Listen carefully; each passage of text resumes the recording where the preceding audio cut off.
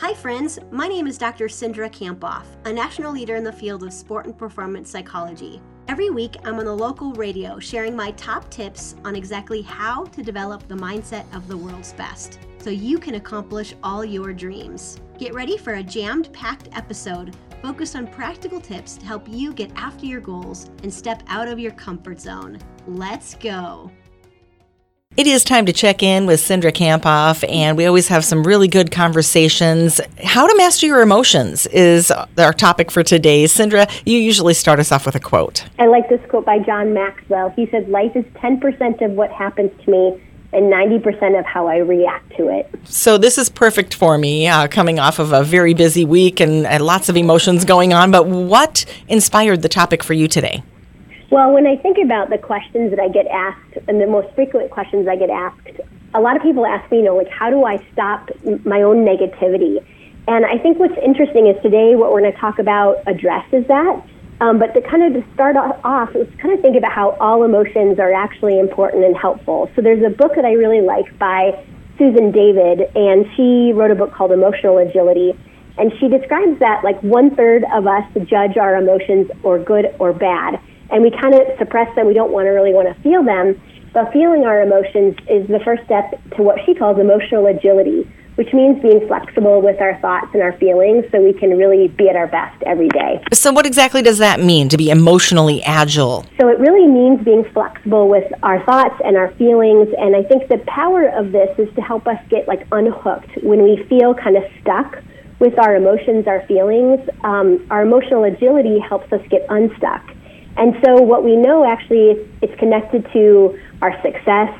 It helps us be grittier. It helps us kind of unhook from these difficult emotions so that we can overcome setbacks just in a little stronger way. And the opposite, Lisa, would be called emotional rigidity, which means that we do get hooked on our thoughts and our feelings and our behaviors, even though they don't serve us.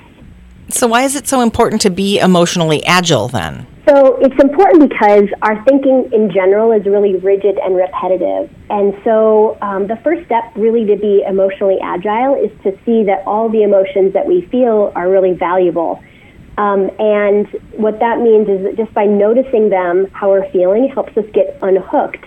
And the second step is to really label how we're feeling. So we might ask ourselves, what's the purpose of this emotion?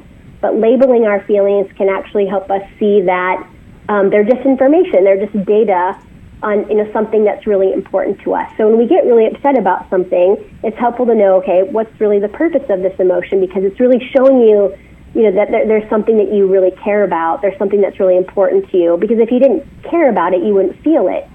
And so what should our next step be once we label the emotion?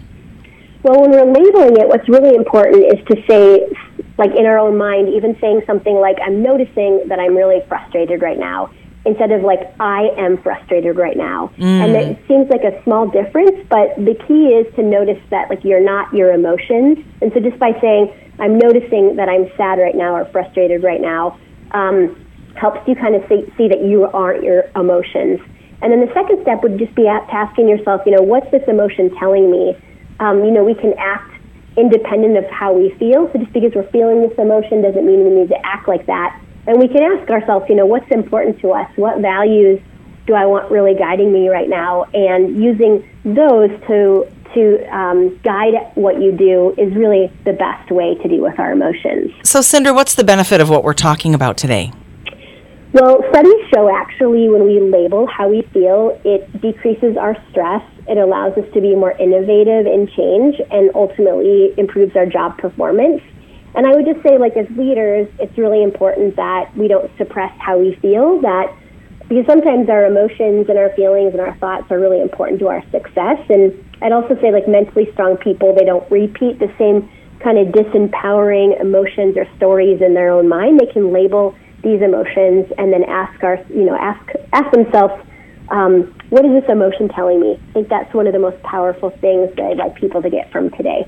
How would you summarize today for us? I would summarize, that our emotions and our thoughts really drive everything we do, the stress we feel, how we lead, how we live. And so we're remembering that all emotions are valuable. They're not good or bad, our emotions in general. So just by labeling our emotions, you can understand, what led to that emotion. Just ask yourself, what is this emotion telling me is really important. So, Cindra, what is today's power phrase?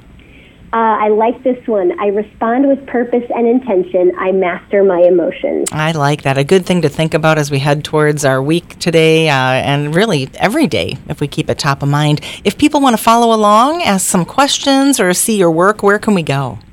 You can head over to Dr. Cindra, so DrCindra.com. And what I'm talking about today is from my new book, Beyond Grit for Business. So you can see that book and then Beyond Grit, the original book, over there. Way to go for finishing another episode of the High Performance Mindset. I'm giving you a virtual fist pump. Holy cow, did that go by way too fast for anyone else? If you want more, remember to subscribe, and you can head over to Dr. Cindra for show notes and to join my exclusive community for high performers, where you get access to videos about mindset each week. So again, you can head over to Dr. Cindra, that's DrCindra.com. See you next week.